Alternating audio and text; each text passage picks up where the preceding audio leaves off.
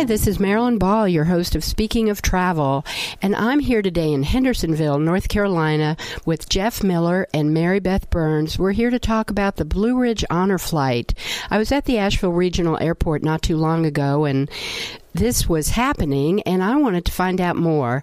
So, Jeff, why don't you start and tell us a little bit about the history of the Blue Ridge Honor Flight? Okay, it actually started out back in 2006, and we were called Honor Air at that time. And we just established this to honor our World War II veterans that lived in this area originally. But when we started bouncing around the thought of how we could take a lot of World War II veterans up to Washington, we also realized that there was a good chance it would catch on, possibly around the country. So we kept that in mind, but it all kind of started by growing up in a home that was extremely patriotic. My father was a World War II veteran. He was in the Navy, and my mother lost a brother in World War II. He was a B-24 pilot flying with the 15th Air out of Italy, and he was killed June 16th, 1944 on a bombing run into Bratislava, Czechoslovakia. So I grew up in a very patriotic home. Everybody in our neighborhood, with the exception of two families, were World War II veterans, and they were World War I veterans. So everybody took care of each other. There was a real camaraderie amongst them that I saw into that generation, which I think is properly called the greatest generation. So my father died the last day of 2003 prior to the World War II memorial being built. My mother had Alzheimer's, and she died 3 years later and never got to see the World War II memorial. And when they passed away, my mom had this trunk that was always off limits for me growing up. And I thought, well, she's passed now, I can look. And I opened it up, and I found the flag that was on my uncle's casket. He was one of four buried in one casket because of the remains being such that they really couldn't separate and identify. So they each family got a casket, and they were buried in St. Louis, so it would be a central point. They were repatriated after the war. But I found letters from my mother to H.B., is his name, Harold B. Drake, and letters from H.B. to Mom during the war. I found a flight log, which was kind of like his diary, and I found my mother's diary. And I found several other things, telegram telling the family that he was missing, and then the telegram eventually telling that he'd been killed in action. And then I also found where they were charter members of the World War II Memorial to be built, as I was, and we never talked about it, and they never got to see it. So that's the catalyst. I was very frustrated that they didn't get to see it, but back in 2006, there were a lot of these guys alive. And that's when a group of us, Mary Beth included, came together to create what was then called Honor Air, which was going to be all chartering big jets to fly up to D.C. And back in one day so the veterans could see their memorial. And we knew we had to move it pretty fast because the window was closing. And that's where it started. So did you go to the airlines and ask them to help you in putting this all together? We went everywhere. It's kind of tough as a dry cleaner to go try to charter a big jet. You got a lot of funny looks. We went all over the place. We went online. We pulled it. And eventually, a friend of ours named Tom Apodaca, who was a state senator at the time, told us we should try a gentleman named Chuck Allen with U.S. Airways. And I made a phone call to Chuck. We had a very funny conversation. Turned out his dad was also a World War II veteran. We used that line quite a bit. When I was asking him, he's like, okay, you in the charter business? No. Are you in the travel business? No. What do you do? I'm a dry cleaner. And there was dead silence. And I said, how old are you? And he told me. And I said, I bet your dad and maybe your mom too, World War II veterans. And he goes, yeah. I said, do they deserve to see the memorial? And he said, I'll call you back. And that started a really great relationship. That was our first flight was September 23rd, 2006. We did one the next day also, up and back, and then we flew again in November. So 2006 was when we first started chartering with U.S. Airways, and we were exclusive with them. Up until now, obviously, they became American Airlines. But a lot of other groups started picking up on how we did it. We shared, we had a thing called Honor Air for Dummies. And then if you got through that first 7 page, then we had about a 40-page, just a how-to that we would share. And as I think coming into this year with American Airlines, we've chartered 700 jets with them now. And the last conversation I had with them, we're their number one charter. But we're running into trouble right now getting aircraft because they're so busy. So we're having to get a little more creative. This time we're going to be flying in May with Allegiant Airline, and we're very excited about working with them.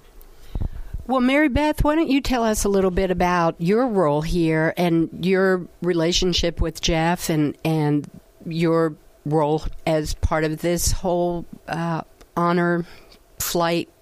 Blue Ridge Honor Flight is what it's called, right? Mm-hmm. So I had known Jeff for a while before this started, and my husband and I own a marketing business here in town, and we had done some work for Jeff. And so when he started this program, he asked me to help out with some publicity and marketing. And for me, it was really exciting to be able to do that because I grew up with my grandmother living with us, and she had brothers in the war, and my dad was extremely patriotic as well, and always grew up talking about history and respecting our veterans in the military.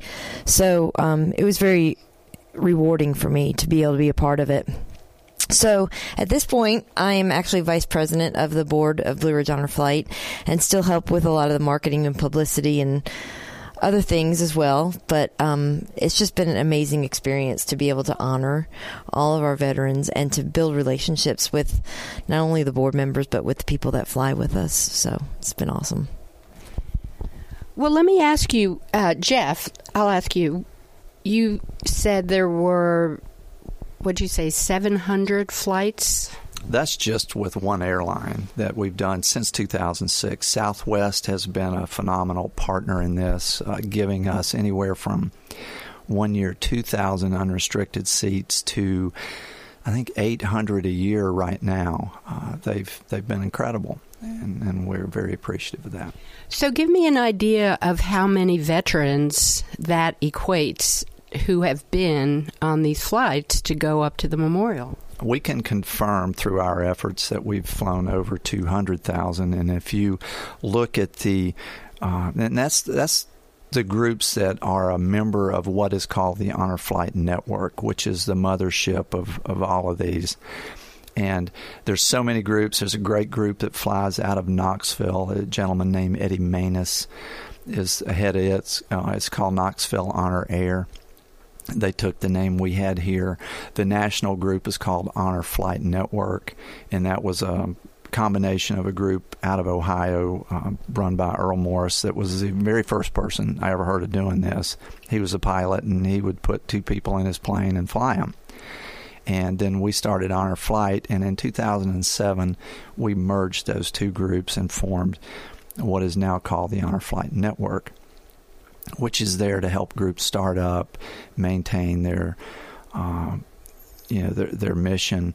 We negotiate prices on buses and meals and hotels for groups that have to spend the night that come, say, from west of the Mississippi.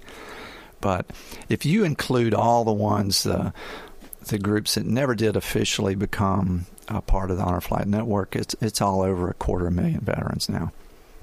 Wow, that's staggering. I mean, it really is. And I want to talk a little bit about what it's like when everybody is gathered at the airport and you're getting ready to leave, and I'm sure you've had preparation and communication and connecting with everybody. But give us an idea, Mary Beth, when you're at the airport, just what is the vibe there?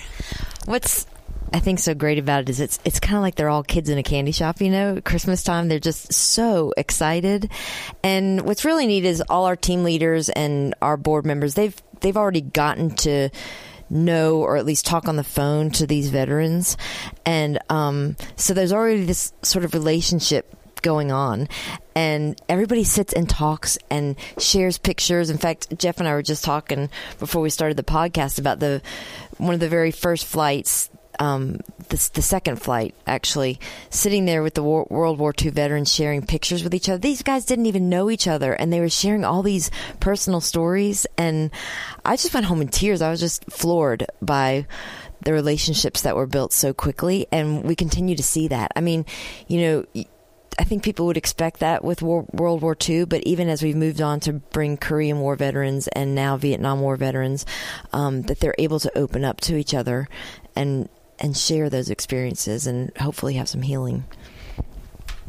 Well, let's talk about that for just a minute, because I grew up also in a patriotic family. My father was in the war, came home and really never talked about it. Life went on, and families were built, and you know, our lives went on. And I'm sure that these men and women who are coming and experiencing this incredible opportunity, maybe for the very first time, are starting to open up a little bit and talk about some of the experiences they've had, or just are so moved by the whole experience that they're able to maybe cry. I don't know. What's going on with them, Jeff? You see everything. You'll see tears. You know, when we first started doing this, we thought it was going to be a whole lot of crying, and we bought this huge case of the little packets of tissue. Well, we still have some left, and that's 12 years ago. We found out that, there's going to be some emotional times, especially at Arlington National Cemetery when we go there. But for the most part, speaking of the World War II veterans primarily right now, we saw them walking around like they were 18 and 19 years old again. Their backs were straighter. Their balance was better. They had a big smile on their face. You see them with their arms around each other, and some of them with just helping each other stabilize. I learned after a while, I'm the technical guy. I have to make sure we hit all our marks. We leave when we're supposed to. We leave with everyone we're supposed to. And first few trips, I'd get back and I didn't really have much of a memory other than the welcome home, which was always a big deal at the airport. So at some point, I made myself start going and getting a vantage point and just watching. And that's when you really get to soak it up. And you see these guys trading stories. And I have seen them when they're around, and one would be really tearful, really crying and talking about something that happened. And one I remember really well, he was one of the coxswains, the pilots, the driver of these LSTs that were going into landings. And he was ordered to take a certain path. And the first two he went in, everybody on his landing craft was killed. And he watched it. He had to go back, get another one, come back. So he told whoever he was answering to he was going to change his path, and the person said, "No, you're not. You have to stay the same way." And he did it anyway, and he got past this sandbar where he could get them in at an angle, and all of them got off his ship. Well, then he was court-martialed for disobeying orders. But they ended up dropping it, and all this time he thought he'd failed because he had, had this log. And these guys said, "Man, how can you even feel bad about the court-martial when all you were doing was saving lives? Remember I think he took 8 more returns in, and they made it." Because remember those 8. And it was like this burden had been lifted off of him. And that's just one example. I mean, I've been doing this going on 13 years now, and I'm really bad to listen to stories, and that was part of the reason wanting to do it. But there's so many moments, Mary Beth touched on some healing, that, yeah, we started this to honor people, but we're continuing it as we get into the Korean War veterans were just ignored. I mean, it's forgotten war. And they felt like they were going to be forgotten in the honor flights. Well, they haven't been. The Vietnam veterans, a whole different thing.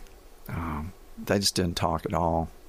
They didn't wear the uniforms. Until recently, you didn't see them wearing their caps that says Vietnam veteran. And I really believe that honor flight has had a big role in bringing these guys kind of out of the shadows and letting them understand that people do really appreciate their service. You know, they did what they were told to do. And very few of them were volunteers. Most were drafted. Some were volunteers, but they volunteered to serve their country. And they did what they were told. And we need to put whatever political and certain emotional tags that war was given aside, and just remember that there's over 58,000 of them didn't come home. Well, give me an idea of what a typical day is like. Mary Beth, you touched on what it's like when you get to the airport and they're like kids in a candy store. Give us an idea of what the agenda is like for them from the time that you get to Washington and then you get back on the plane. Right. It's a whirlwind tour, actually, and they get to see a lot of amazing things that they wouldn't get to see if they weren't with us, which makes it really special for them. But we start out at the airport at 5:30 in the morning, and the flight usually takes off around 8 o'clock. We get to D.C. around 9. And then just depending on when we can get appointments in certain places, we try to hit, well, we do hit Arlington Cemetery, and we see the changing of the guard.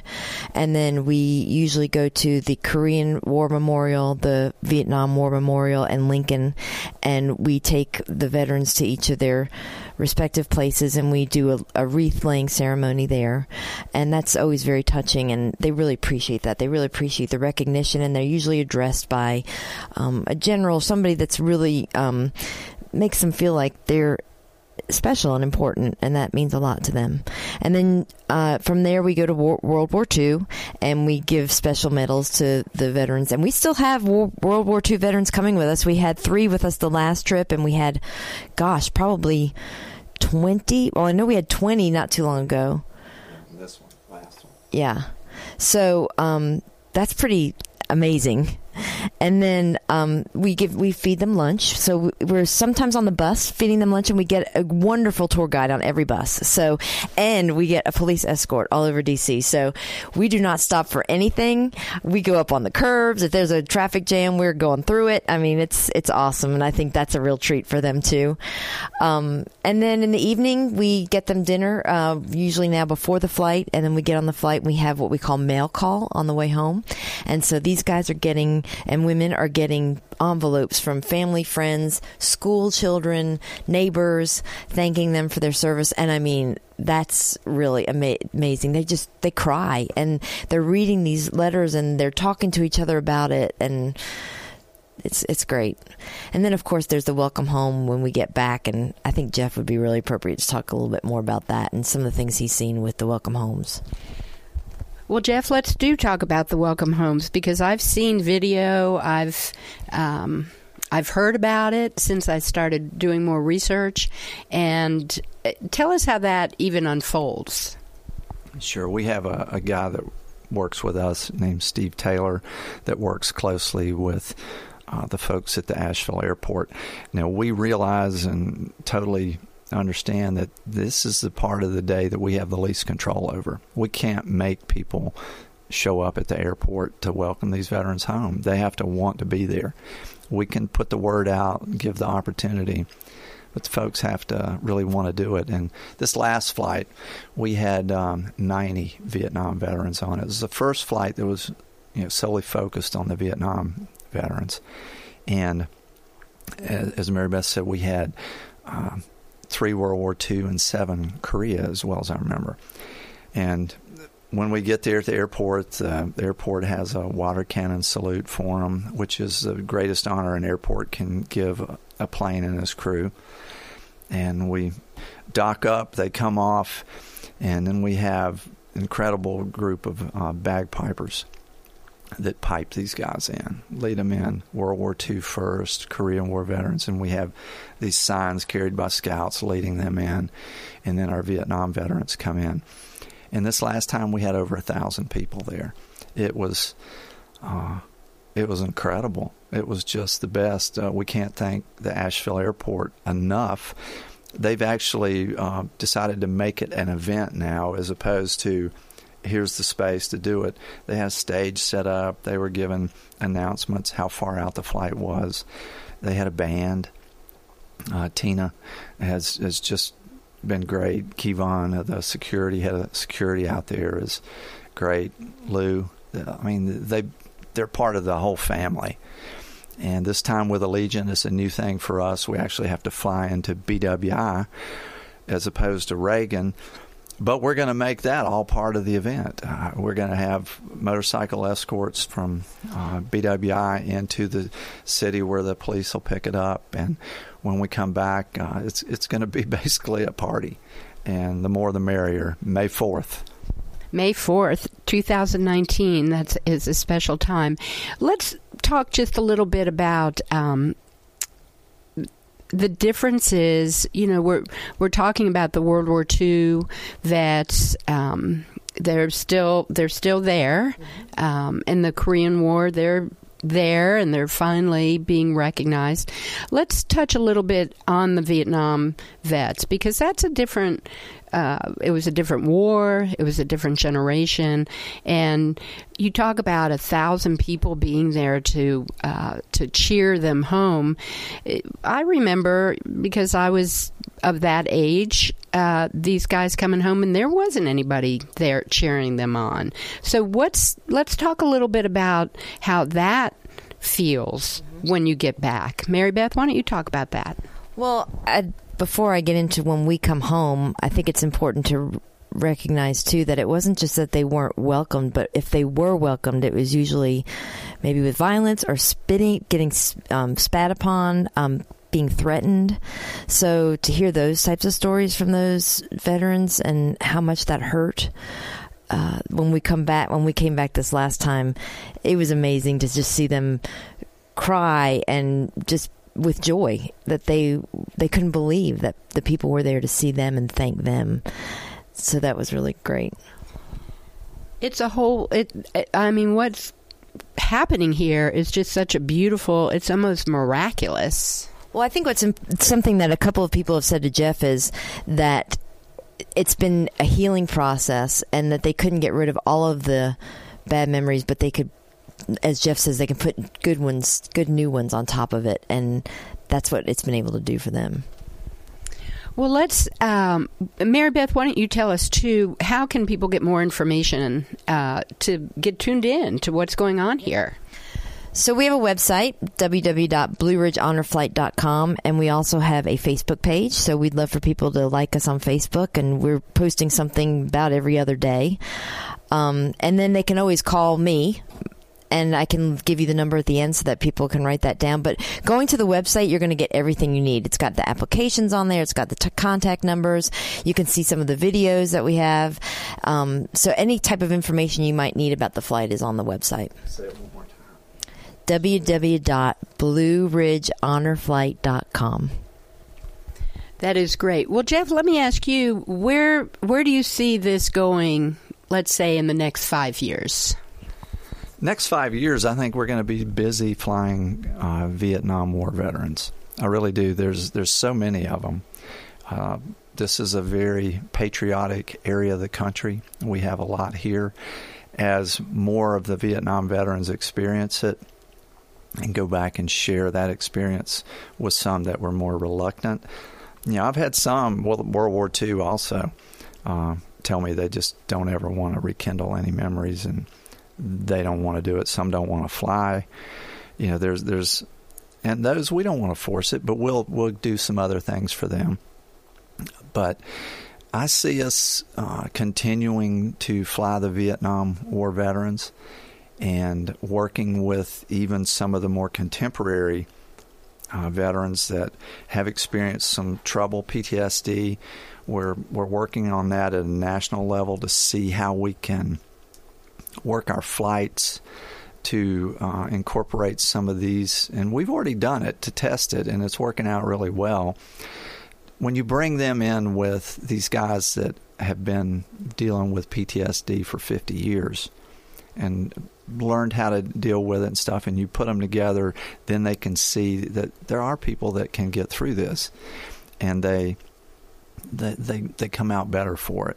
So I see us doing that, and that's as exciting as anything. There's a new memorial that is scheduled to be built for Desert Storm, and I don't think you have to have an exact memorial built for every war or combat event. These folks can enjoy a day of honor, is what we call it. We don't call it just the World War II honor flight thing. This is a day of honor. It's their personal day of honor. And the bonds that are built between the guardians, which are like you and I, that go and escort a veteran, they're really important. I could tell you stories about those bonds that are incredible. Well, why don't you tell us a story about the bonds?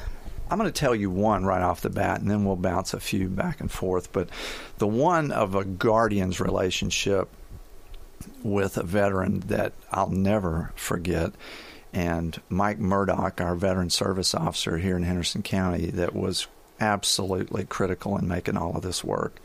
He helped us get every veteran, every guardian, and all that. He told me one day that there was a veteran and his wife that had a child born very late in life, and the child was born severely handicapped. And they were in their 50s, and this child, they loved this child, and they did not know what was going to happen when they were gone. And the relationship between the guardian, that escort that day for that gentleman, became so strong, he became the legal guardian for that child. And when they passed, he took care of that child. And the parents could go knowing that child never had to worry again. Wasn't a child anymore. It was, but that one thing, I'll never forget. That's the best I've told it, actually, without cracking a little bit. But they knew when they died that, their son was good. And he was. Wow, that is amazing. And where do you get to hear these kind of stories? I mean, right? Mary Beth, why don't you give us one that you witnessed? Well, the most recent was this last trip. We had a Vietnam War veteran named Andy, and he was walking from the Vietnam War Memorial to the Korean War Memorial, and he happened to pass a Vietnamese gentleman with his daughter, and he recognized that he was Vietnamese, so he spoke a greeting in Vietnamese to them, and they stopped, and the daughter started translating for them, and they both found out that they were in the same battle against each other in Vietnam. And so the Vietnamese gentleman kind of motioned to his leg that he had been shot and basically said, did you shoot me? He said, oh, no, I didn't shoot you, I promise. And they ended up saying to each other, I'm really glad that you made it through. And they gave each other a hug and they took pictures together. That blows my mind. It's very moving, and it's such a way to, like you say, to honor the service that these men and women sacrificed for our country, and by doing this, you are really helping, like you said, heal generations of people. I don't know how. I mean, how do you both? I'm just curious. It's so moving, and and it's so emotional. Does that give you like the inertia to just keep going and doing it more and more? Oh, it's addictive.